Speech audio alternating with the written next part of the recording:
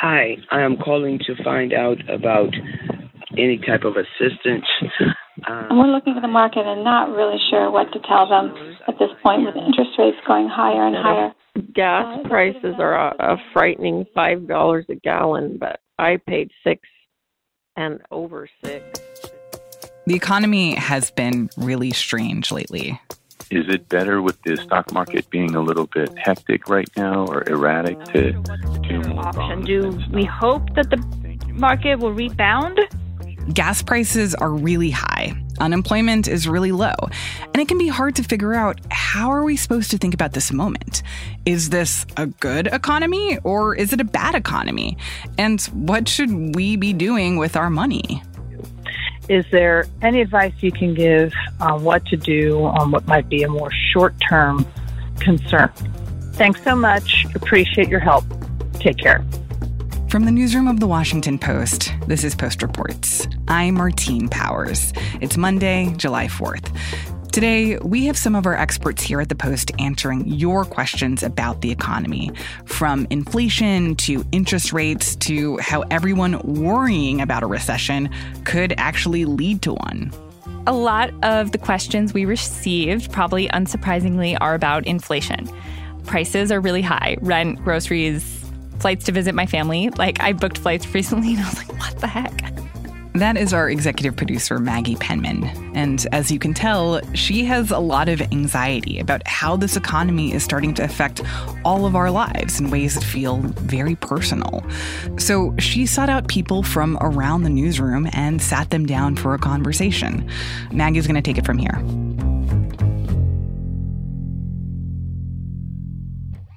Okay, so I'm here in the studio with three brilliant minds here at the Post who are going to help us tackle some of these questions that we've gotten about the economy right now. Let's just start by having you go around and say who you are and what you do. My name is Rachel Siegel, and I cover the Federal Reserve and economic policy here at the Post. I'm Ava Bhattarai, and I'm the economics correspondent here at the Post. Michelle Singletary. I am the personal finance columnist for the Washington Post. So what do economists mean when they say inflation is high? And what does that mean when we hear that inflation is way up? So what it basically means is the cost for you to buy goods and services is more. And it's going to cost you more to buy that washing machine than it cost you last year, or to buy that new or used car, or chicken, or goodness sakes, crab meat. Those prices are more. And if your dollar hasn't kept pace with inflation, so you maybe didn't get a wage increase, or you've got to tap your savings, it's going to cost you more to do the things that you are used to doing. Mm-hmm. I've noticed a lot of people who are critical of the stimulus checks that were sent out early in the pandemic. President Biden gave Americans three $600 stimulus checks. And attributing some of this inflation to that. He crashed their 401ks and increased their gasoline bills by $800, their food bills by $3,000, and their rent by $2,000 a month. And I wonder, how true is that, Michelle? There's a lot of Monday night quarterbacking going on. A lot of the stimulus money actually did go to sustain families. There was a portion of the American public that got the money and could save it and buy, things that were not a necessity. But I think the vast majority of people needed the stimulus payments to put food on their table and keep that roof over their heads. We know that the stimulus payments help lift millions of children out of poverty. So I think too many people are going back and saying, oh, we pumped all this money into the economy unnecessarily. When the pandemic hit, businesses shut down, people lost their jobs, and they were using that money to buy necessities. We're looking at people who save, and it's true. Lots of people were saving, lots of people paid down their debt, but just as many, if not more, needed that to live, to sustain themselves. Mm-hmm. That's such an important point, and I'm so glad you brought that up. And I think that is something that has gotten lost a little bit in all of the discussion about inflation is that we were in a really deep but very brief recession early in the pandemic. So many people lost their jobs. A lot of people were forced to stay home and couldn't make money. And so they really needed those stimulus checks to buy necessities. Rachel, I'd love to ask you, like, when we talk about the way that government spending can lead to inflation, what is sort of the mechanism by which that happens? Because I think this is something that we hear a lot of people say, but we don't really understand what it means, that this money being pumped into the economy could cause some of the inflation that we're seeing. Yeah, I think when we think about it in terms of inflation, we think about things that push demand up before supply could catch up. And as Michelle noted, there was a huge need to be able to spend that money to just get by, especially at that point in the pandemic. At the same time, if we're looking at people's ability to spend, no matter what they were necessarily spending that money on, when you push demand up before, say, factories can produce the goods that people are looking to buy, or businesses can rehire people at the same rate that people might be looking to eat out at restaurants again or travel again. When you start to see that mismatch, that can start pushing prices up. And there were many, many, many things that followed, which I think Abba can get into. But when we start to sort of see demand inch up, that was one of the things that kickstarted inflation last year. I think the challenges actually began even before the government stimulus came out, when, the pandemic immediately shut down the world economy, really. All sorts of businesses shut down, manufacturing shut down, people just stopped spending. And that meant that companies stopped producing. And so then all of a sudden you have people sort of ramping back up again, saying, hey, maybe I should buy a car. And usually if there's very high demand for cars, the factory will just churn them out at a higher pace. But this time around, there weren't enough car chips, there weren't enough metal parts, there weren't enough workers to make those cars. And so when you have that heightened demand with these huge shortages and, supply delays, that just really drives the price up immediately. And that's what we saw. So I know, as someone who is very addicted to looking at Zillow and Redfin, that this is also happening in the housing market. Michelle, I wonder, would you be able to break down a little bit, why is housing so expensive right now? And are you hearing about this from your readers, that people are really struggling to buy a house, or in a lot of cases even pay rent? Well, I think it's the same issue about supply and demand. There are not as many people putting their homes up for sale, and so there's less inventory. Builders weren't building homes at the same rates they were before the pandemic. So you've got those two things going on. And so people are so desperate, I got to get this house now. They started to outbid each other, and we create the very problem that we complain about, as if there's never going to be another house. And oftentimes, because the money was so cheap, interest rates were very low for mortgages. So those two combinations, people could bid higher because they had cheaper money to buy that house. And that's why people were having some difficulty and, foregoing some basic things like an inspection. I mean, you should not buy a home without getting an inspection, but people are so worried they aren't going to get a home that they forego that, they pay more, and and you get into this buy-in frenzy that isn't associated with the reality of, can you really afford that house? So, Michelle, you just brought up a really key point here, which is that the money is getting more expensive. And I'd like to turn back to Rachel, who covers the Fed, to just ask, so why is that? Why is money getting more expensive now? Why is it more expensive to borrow money to buy a house? And what does that have to do with inflation? Sure. So one of the main ways that the government can get a control of inflation rests in the power of the Federal Reserve. And what the Federal Reserve can do is raise interest rates. And it basically raises this rate that then trickles through all other types of lending, like mortgages or loans that businesses can get, and makes it so that getting those loans or being able to invest, being able to hire is more expensive, getting a car loan, getting a mortgage. And the idea is that if those things are more expensive, then people will maybe pull back. They might not try to get that mortgage and try to buy one of the few houses that are available. They might not buy that car. Businesses might not try to take on more employees and sort of reduce demand in the labor market. So the thinking is that through this one tool that is actually kind of blunt and doesn't really work with a whole lot of precision, that the Fed can cool down this kind of demand in the economy, slow down the economy, make it more expensive to do the kinds of things that have been relatively cheap for the past couple of years, and that will be able to help bring down prices for cars or make it so that home prices don't keep escalating the way we've seen them. So, Abba, I wonder if you could just explain how this works in the economy, because as Rachel said, and I've been hearing a lot of people say this is sort of a blunt instrument. So how does it actually work? When the Fed raises interest rates, what does that do to the economy? The housing market is a great example of this because it's the most immediate way that many Americans feel this. As soon as the Fed raises interest rates, we start to see that trickle down to the mortgage market. Mortgages are already soaring, really, to almost 6%. And what that means is that it becomes that much more expensive to buy that house. So it cools demand immediately. If you were on the fence saying my budget is $2,000 a month, and all of a sudden, you're having to pay a lot more in interest, you're maybe rethinking that purchase. But on the flip side of that, it means that more potential home buyers may be sitting it out and continuing to rent for longer.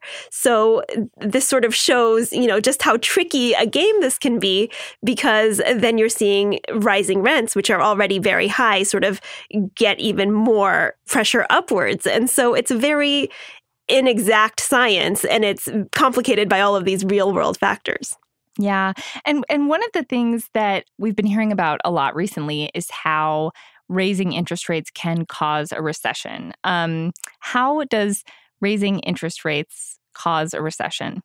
I think the big takeaway is that if the economy slows too much or is forced to slow suddenly or with some sort of aggressive force, that is not the kind of slowdown you want. So we could pick our metaphors from landing a plane to driving on a highway. You don't want to slam on the brakes. You want to be able to sort of cruise to a soft landing, is what some policymakers call it. And what will ultimately determine that is if the Federal Reserve has to keep raising interest rates and hike them up with more intensity, with more aggression, with more force, so that they're not just sort of cooling the economy down to a kind of simmer, but needing to slam on the brakes so hard that it causes this jolt through the economy that can come out through people being laid off as opposed to businesses just deciding not to hire, or any sort of other number of factors that people feel as much more sudden pain as opposed to something that would otherwise be a little bit smoother. So let's just stick with the housing market for a second here and explain an example of this. So let's say the Fed raised interest rates really dramatically, and suddenly you have to pay 20% to borrow money to buy a house. Mortgage rates are suddenly 20%. A lot of people just wouldn't buy a house, right? And so then the idea is that could mean that building companies might lay people off, real estate companies might lay people off. A lot of jobs could be lost just by that sort of sudden jolt to the economy.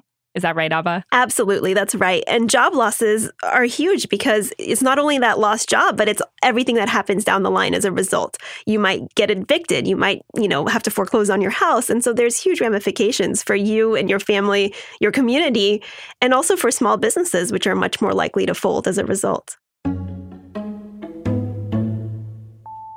After the break, Maggie asks Abba, Rachel, and Michelle about how fears of a recession could actually fuel a recession. We'll be right back.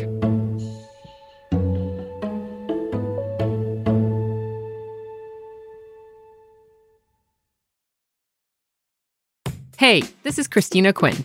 I'm the host of Try This, the Washington Post's new series of audio courses. The idea behind Try This is to become better functioning humans without having to comb the internet for countless hours. In our first course, we learned how to sleep better. Now, we're going to learn how to make our friendships stronger. I'll offer expert tips that are doable, and I'll keep it short. So let's do this. Class is in session. Find Try This from the Washington Post wherever you listen.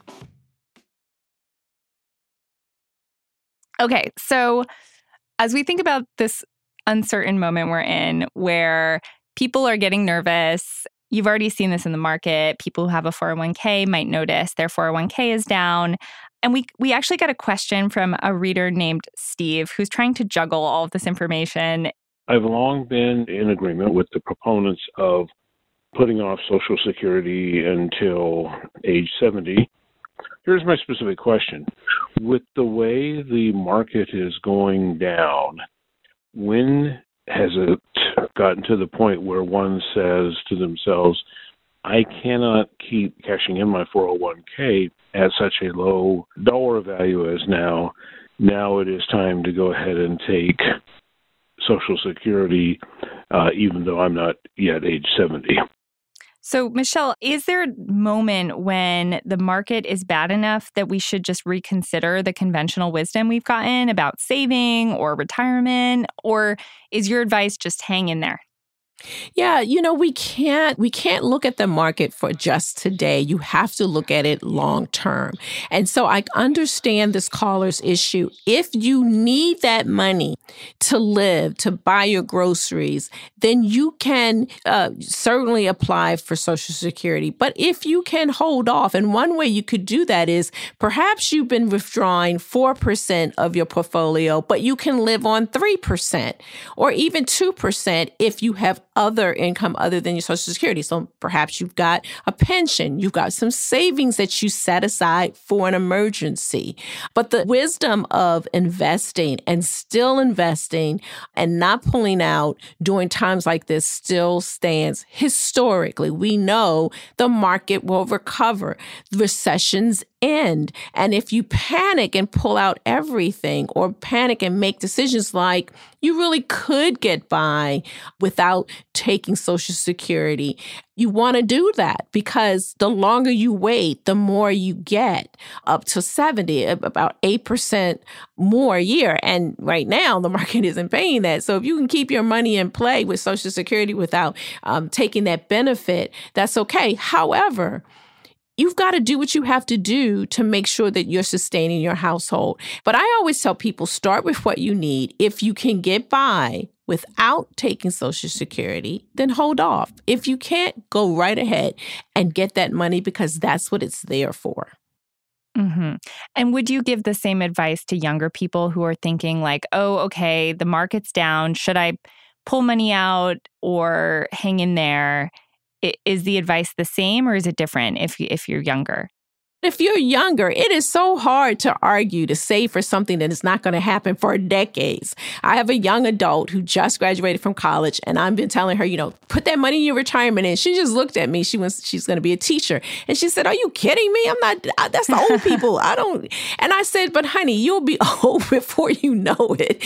So don't be afraid of the market when you're young. In fact, the one thing that you have going for you that we older folks don't have is time.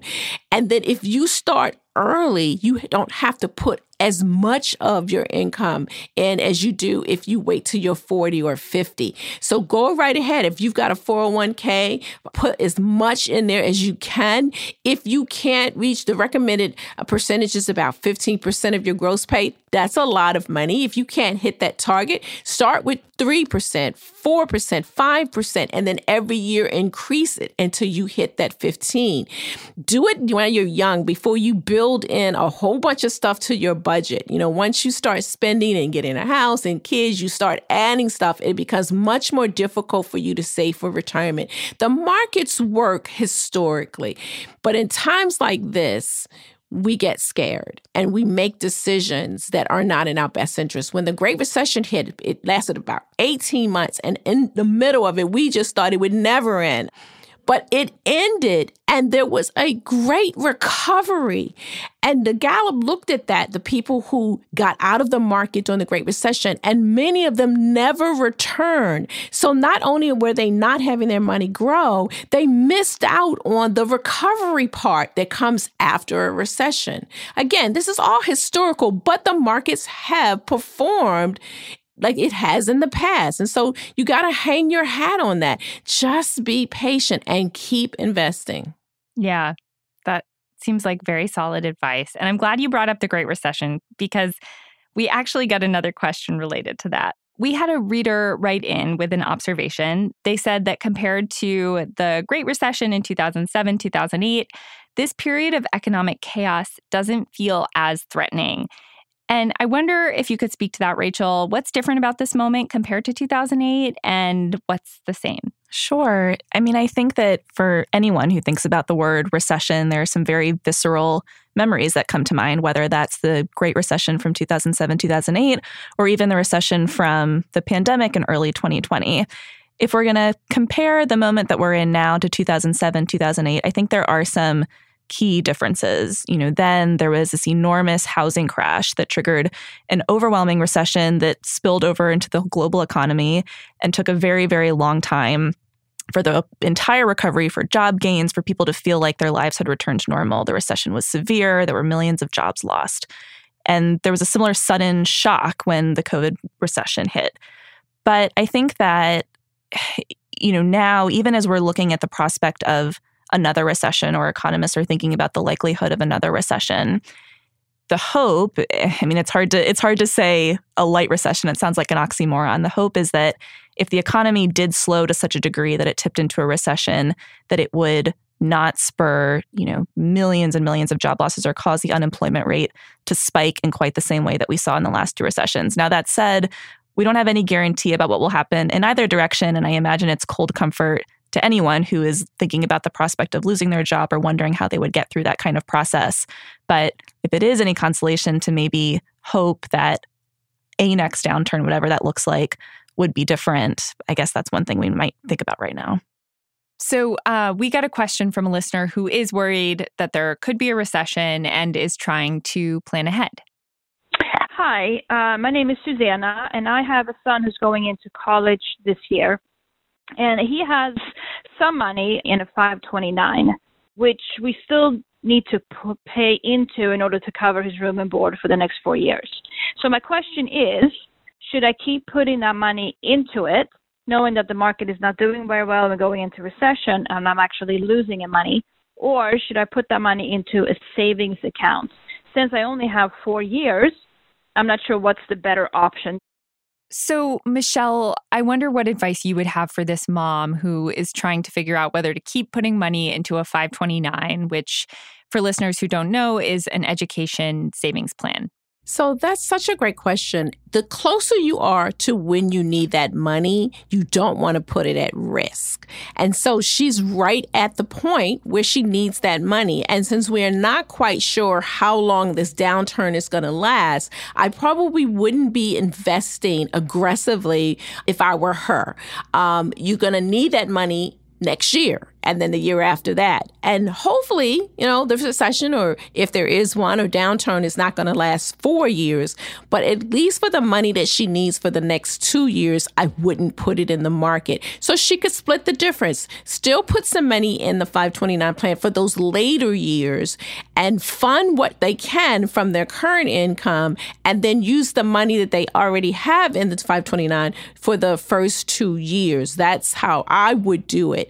And there's some other reasons to invest in a 529 plan. For example, if you're in a state that gives you a state tax deduction, that will help you on your taxes. But again, for those sort of later years. So if you haven't saved enough by the time they're going to college, that's not the time to take a whole bunch of risks, because, again, you need that money too soon. Most experts say if you need the money in 5 years or less, you don't want to expose it to the risk of the market.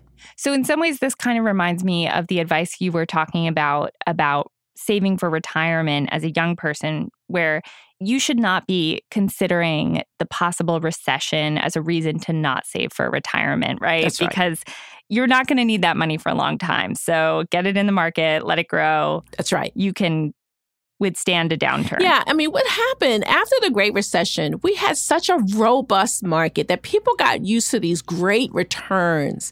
But on average, the market is, anywhere from 8 to 10%. And so over time, when you average it out, you're going to get that return. And right now, inflation is pushing 8, a little bit over 8. And so your money is going to keep pace with inflation. And that is a huge reason to invest. You want to at least do that. But we know that this is a temporary thing right now, because a lot of what's happened was because of the pandemic. So once we get, factories back up, the thought is that things will even out. And that's why you don't want to panic. And I've been saying this, and I know people, don't necessarily want to hear it. If you are in good shape, if you're doing well, it's still okay for you to go buy that used or new car or take that vacation. It may cost you a little bit more, but if you have the resources, you've got your savings set, you've got your retirement set, you can go ahead and do that. What we don't want to happen, which will push us into recession is someone who can do these things, completely shut down and pull back, because then we end up having the very thing that we are afraid of. Yeah. It's so interesting with both inflation and the recession anxiety. So much of this is almost like a self-fulfilling prophecy, which I think is really trippy to think about. But I wonder, Abba, if you could talk a little bit about how that works. Like how does expecting inflation sometimes cause inflation, or expecting a recession cause a recession? Absolutely. Those are both things that economists warn about constantly and are very worried about right now. If you expect inflation, if you expect that the price of toilet paper is going to double next week and you go out and buy just cases and cases of toilet paper, well, that's going to drive up demand. It's going to drive down supply, and that's going to just contribute to further inflation. And so that's what economists don't want. They don't want people sort of hoarding because they're worried about gas prices or food prices or whatever else might be pinching people's budgets. On the flip side of that is the recession, and it's the same sort of idea. If people pull back on spending, then that means businesses aren't getting the money that they need. They maybe have to cut back on hiring, and it just sort of sets off this cycle of bad economic news.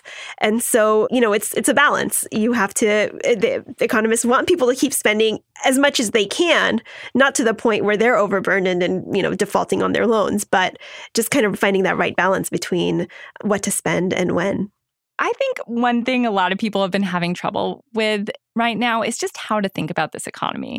It's such a weird time. There's so much uncertainty. On the one hand, we've been hearing all of these fears about recessions. There's obviously very high inflation, which is really putting a strain on a lot of people. And yet, unemployment is so low. A lot of people have gotten wage increases during the pandemic for the first time in many years. So I guess let's just go around one by one. And Rachel, we'll start with you. How do you think about this economy? Are you optimistic, pessimistic? What do you think? Well, I guess I certainly feel, either in talking to economists or policymakers or people who are thinking about this in their daily lives, that, I feel that sense of anxiety, this sense of uncertainty and a sort of sense of foreboding over what is coming.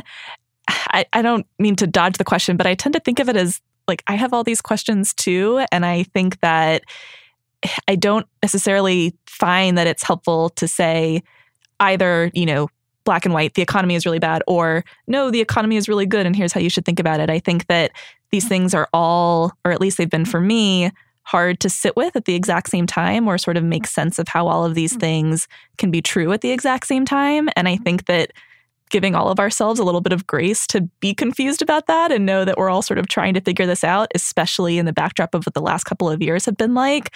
I don't know. I just wonder if maybe that brings a sense of like, I'm confused too. And yeah. I absolutely agree. But I'm also a bit of an optimist. I feel like there is a lot of panic and there is a lot of anxiety right now when you drive by the gas station and see that gas prices are just, going higher and higher by the hour. That's panic inducing, as is getting a lease renewal for your rent and seeing that it's gone up by double digits every month. But I think overall, the economy is still in very good shape. The job market is in fabulous shape. And the recession that economists are predicting, for the most part, isn't coming till next year. Most economists are thinking it's going to be sometime in 2023 and likely in late 2023. And so we've started sort of talking about a recession much earlier than we usually do. We've started panicking just months earlier than is typical. But I think they're like at the ground level, there are many of these things, especially with inflation, that are making people sort of feel much crappier about their situations than probably is actually the case. Michelle, I wonder, how do you think about this moment that we're in? I'm cautiously optimistic. This is not the 70s recession when there were gas lines. It's not even the Great Recession. I like to try to put it in perspective. We're still in the middle of a pandemic, and it's getting better. Not fast enough, but it's still getting better. And I just like to have people put it in perspective. So look at your own personal financial situation. Do what you can now to prepare yourself.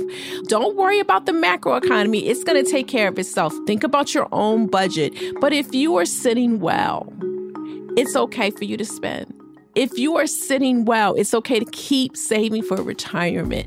And then if you got extra, help other folks. Help someone is struggling. When you go out to eat, because you still can afford to eat, hey, how about over-tipping a little bit for that worker? Because maybe there's only 5 people working when it should be 10. So be a generous tipper and knowing that money is going to help another family. That's what I do in situations like that. Thank you all so much for taking this time to talk to us about the economy. Thank you, Maggie. Thanks, Maggie. Thank you. Michelle Singletary is a personal finance columnist for The Post. Rachel Siegel and Abba Bhattarai are economics reporters. Maggie Penman is our executive producer. That's it for Post Reports. Thanks for listening. Emma Talkoff produced this story with help from Charla Freeland. The show was edited by Rena Flores and mixed by Sean Carter. I'm Martine Powers. We hope that you enjoy your 4th of July, and we'll be back tomorrow with more stories from The Washington Post.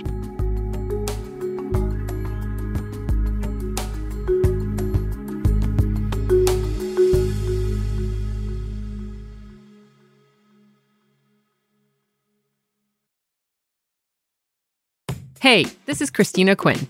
I'm the host of Try This, The Washington Post's new series of audio courses. The idea behind Try This is to become better functioning humans without having to comb the internet for countless hours. In our first course, we learned how to sleep better. Now, we're going to learn how to make our friendships stronger. I'll offer expert tips that are doable, and I'll keep it short. So let's do this. Class is in session. Find Try This from The Washington Post wherever you listen.